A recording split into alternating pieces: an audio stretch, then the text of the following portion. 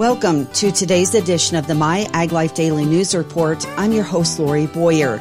In addition to feature reports, I'll bring you a look at regional and national agricultural news. And the show starts right after this.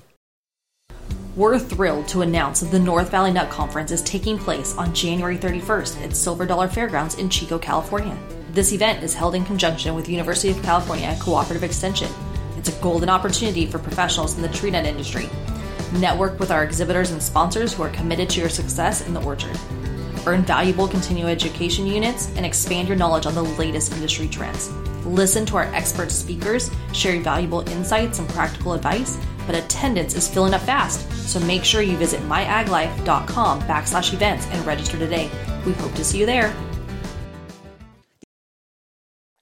Snowpack accumulations in a mountain range that provides California most of its water supply are concerning as the new year gets underway. USDA Ag News reporter Rod Bain has the story. A notable year-over-year difference in mountain snowpack accumulations in the Sierra Nevada range, California's main source of water. As we started the new year, we had seen an accumulation of only about 2.5 inches of liquid equivalency in the snowpack across the Sierra Nevada in northern and central California. And that compares to last year at this time when we had more than 15 inches. USDA meteorologist Brad Rippey reminds us that a normal water equivalency year in the Sierra Nevada is 30 inches of snowpack by April 1st. With that 2.5-inch accumulation, that is not only far behind average, but it makes it that much more difficult to make this up. With the western water season now at the 1/3 point. Now, we have seen a little improvement since the new year began, but even so, we've only seen that liquid equivalency a little above 3 inches. I'm Rod Bain reporting for the U.S. Department of Agriculture in Washington, D.C. 49 states have now allowed the sale of E15 ethanol blended gasoline, but the biggest state and the nation's trendsetter in new vehicle emission standards, California, still says no. Renewable Fuels Association Senior Vice President for Industry Relations and Market Development, Robert White. E15 was approved by EPA, and the first station opened clear back in 2012. So we are now almost 12 years into the process of trying to get all of the states approved to offer E15, and California remains the last holdout. He is asking, how can a state that prides itself on such tough auto emission standards refuse consumers a lower carbon renewable fuel? They've been really focused on their low carbon fuel standard and expanding that. And of course, their interest in electric vehicles. But again, they can set whatever goals they want emission-wise, but don't exclude the liquid fuels from helping out in the interim or the long term, and don't stop innovation and technology at the same time. And until the California Fuel Policy Setting Panel changes its stance, no action by the California Air Resources Board is keeping the fuel price artificially inflated, but at the same time, causing more pollution than is necessary. White says ultimately RFA expects California to become the 50th state to okay E15 sales as an interim step to bring down emissions and the highest gas prices in the nation. The California Air Resources Board has informed stakeholders that the agency would not be enforcing reporting requirements under the Advanced Clean Fleets Rule, which went into effect this year. High priority and drayage fleets are two sectors required to report early under the regulation, which was approved by the CARB Board in April of 2023. Currently, the ACF rule is being challenged in court by the California Trucking Association, who is arguing that the California rule violates the Constitution's Commerce Clause and is preempted by several federal laws. CARB has requested the Environmental Protection Agency to grant waivers for approval of the ACF rule or determine that a waiver is not necessary. If either of these options are granted, it is expected that CARB will resume enforcement of the regulatory requirements of the rule. At this time, CARB will not be enforcing the useful life replacement requirement under the ASF rule, which would require model trucks 17 years or older to be removed from service. Additionally, under the enforcement discretion, affected fleets are allowed to add combustion equipment to their fleets, which is not allowed under the ACF rules. CARB is strongly encouraging affected businesses to report their fleets to the system. The price index for fruit and tree nuts was up 9% from June of 2023 and up 11% from July of 2022, according to USDA's National Agriculture Statistics Service. Price increases during July for apples, grapes, peaches, pears, and strawberries more than offset price decreases for fresh and processed oranges compared to a year ago, according to the report. Overall, consumer price increases in August were up only 0.6% from the previous August. NASS forecast almond, apple, apricot, grape, pear, sweet cherry, and walnut production to be up for 2023 to 24, while peach, tart cherry, and cranberry production are expected to decrease. The report shows there were significant production increases for fresh cherries, up 60% from the previous year, while grape production was up 6%.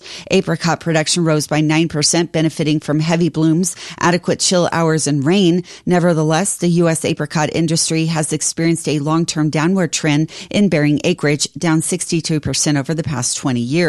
That according to NASS. The downward trend in production has coincided with a decrease in the share of apricots utilized for the processed market.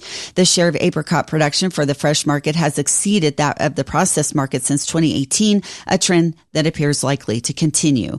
As for citrus, final estimates for the 2022 to 23 citrus season show U.S. citrus production reaching 4.9 million tons, down 12% from 2021 to 22. This marks the lowest combined production levels of U.S. citrus in the last 50 years. The historically small crop is mostly due to declining Florida production of oranges. The drop in Florida orange juice production for 2022 to 23 resulted in a first for the U.S. citrus industry. A record share is going to the fresh as opposed to the processed market, 63% versus 37% to be exact, where the mix used to be 50-50 in 2021 to 22. Drops in Florida production are attributed to Juana longbean disease as well as severe hurricane shocks over recent years. Even so, U.S. citrus production for the fresh market reached 3 million tons in 2022 to 23, up 10% from the previous season, with larger fresh market crops of oranges up 2%, grapefruit up 5%, lemons up 8%, and tangerines up 29%. The Grower Shipper Association of Central California has elected 4 new members to its board of directors. Kiana Amorel, Chief Operating Officer of Blazer Wilkinson G., Chris Drew, President and CEO of Ocean Mist Farms, Carmen Pons, Vice President and General Counsel of Labor, Tamara and Antle, and Matt Rogers, Co-founder and General Manager of Ag Socio. The new board members will serve 3-year terms, according to a news release. Outgoing members include Colby Pieria, Chief Operating Officer of Braga Fresh, Jason Smith, President of Smith Family Wines, and John Wilkinson, founder of Blazer Wilkinson G. Ian LeMay, president of the California Fresh Fruit Association, will become president and CEO of the California Table Grape Commission in the spring of 2025. He will succeed Kathleen Nave, who has served in the lead staff role since January of 1999 when she succeeded Bruce Obanek. Nave joined the commission in 1987 and plans to retire in the spring of 2025. LeMay will join the commission staff as incoming president once he finds and successfully transitions his successor. They are thrilled that Ian accepted the offer to join the commission team and to transition into that lead role, according to Nave. She also said that the California Table Grape Commission has a history of choosing its president and CEO carefully and then allowing time for the incoming leader to transition into the role. In its 55-year history, there have been only 3 commission presidents, 2 of whom have served for over 25 years.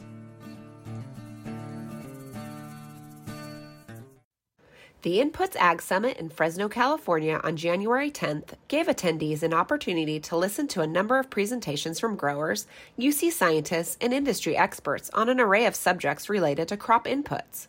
The event, hosted by MyAgLife and JCS Marketing, drew about 200 to the Fresno Fairgrounds. Pam Marone, co-founder and executive chair of Invasive Species Corporation, spoke during a session on biologicals and biopesticides. Marone, who calls herself a longtime serial entrepreneur in the biological space, said there are a number of ways that growers can integrate biologicals into their practices.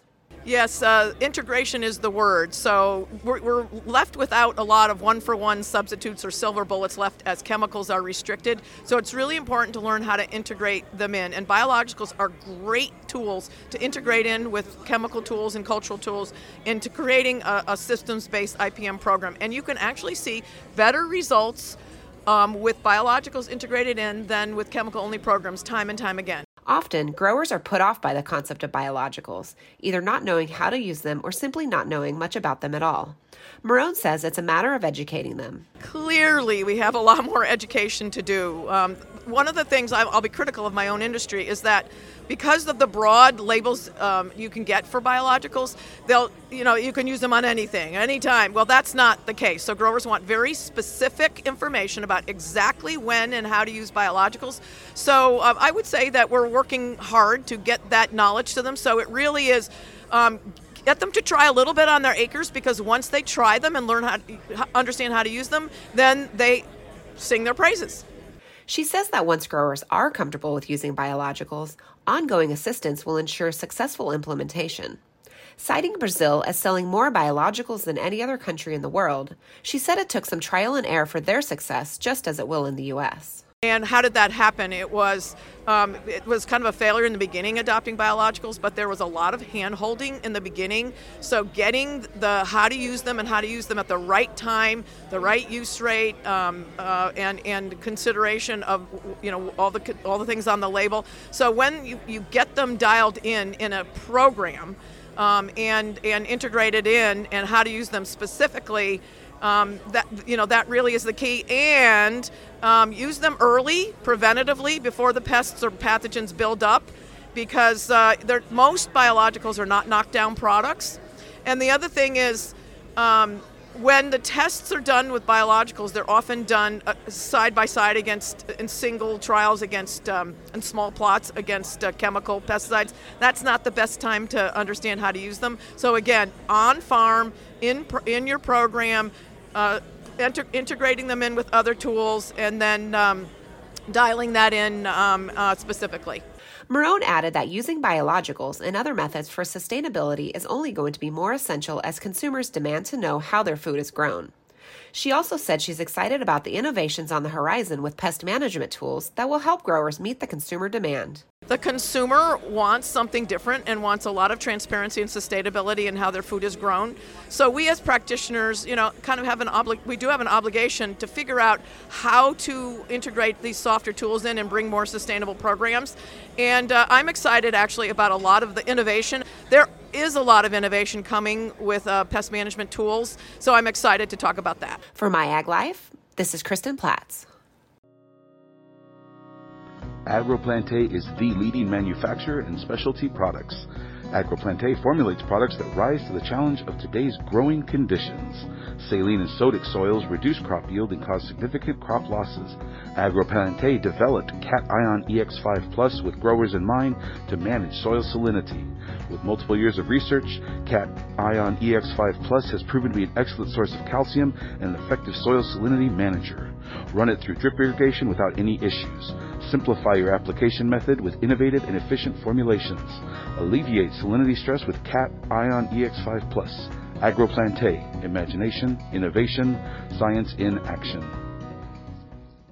Organic spinach is an essential ingredient in a successful modern produce department. Numbers from the retail data firm Circana shows that organic spinach sales in 2022 totaled $522.6 million, down less than 1% from 2021. Total volume of organic spinach sold in 2022 topped 71 million pounds, about 7% less than 2021. The average price for organic spinach in 2022 was $7.34, up 7.1% from 2021. Circana data reveals that organic spinach accounted for 50% of total spinach retail sales and 7% of total organic produce sales. A survey done by Packers Organic Fresh Trends of 2024 shows 17% of consumers said they shopped exclusively for organic spinach, and 42% said they purchased organic spinach at least sometimes.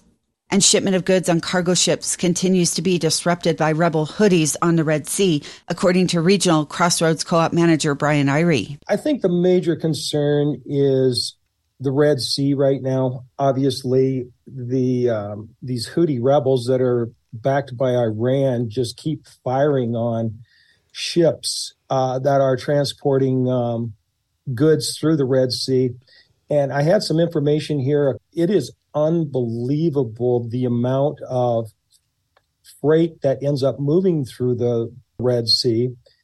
And it is creating some issues with Maersk and some of these companies that primarily specialize in moving containers. They're having to take longer routes. Regional Crossroads Co-op manager Brian Irie.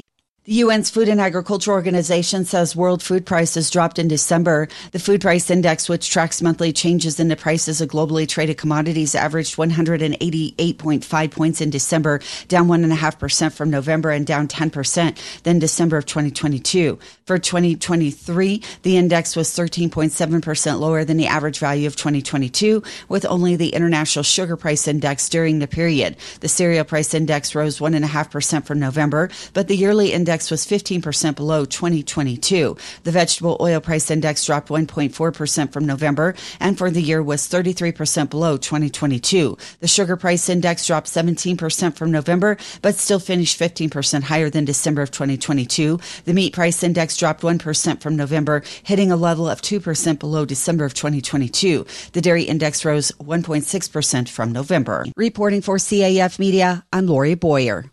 The USDA Commodity Procurement Program strives to ensure efficient, effective, and flexible business processes and practices that support the needs of customers and vendors. To both maintain and expand vendors participating in USDA Foods Program, CPP is working to update and improve their current ordering and distribution processes. The first step is moving to a pallet quantity system with the ultimate goal of streamlining multi-stops for USDA deliveries and developing a model to distribute directly to customers through distribution centers. To make this project a success, they are reaching out to gather information on commercial pallet configurations. Once they have completed their market research, they will have a better sense of the larger project timeline, according to USDA. With the U.S. wine market facing uncertain economic conditions and increased competitive pressure from other drink categories, total volume decreased an estimated 2% to 322 million 9-liter cases in 2023, according to Impact Databank. While case sales are down, the industry improved on its 2022 volume performance, and it is estimated to have eked out a small year-over-year gain in dollar terms, boosted by higher pricing. That marks the first value increase since 2020, when sales benefited from consumers stocking up during the pandemic. Clearly Clean, a packaging company, has launched a full line of recyclable overwrap food trays targeted specifically to grocery retailers and wholesalers. The solution downgauges tray thickness to enable quick, easy, and more cost-effective conversion to 100% recyclable food trays. The new skinnier trays are made from PET, or PET, which is the same material used for plastic water bottles. The patent rolled edge mitigates tears in the overlap film and provides a unique hoop strength that will maintain the tray's structural integrity even though it's a thinner gauge, according to Clearly Clean. They will be utilized primarily for poultry, meat, produce, seafood, and deli.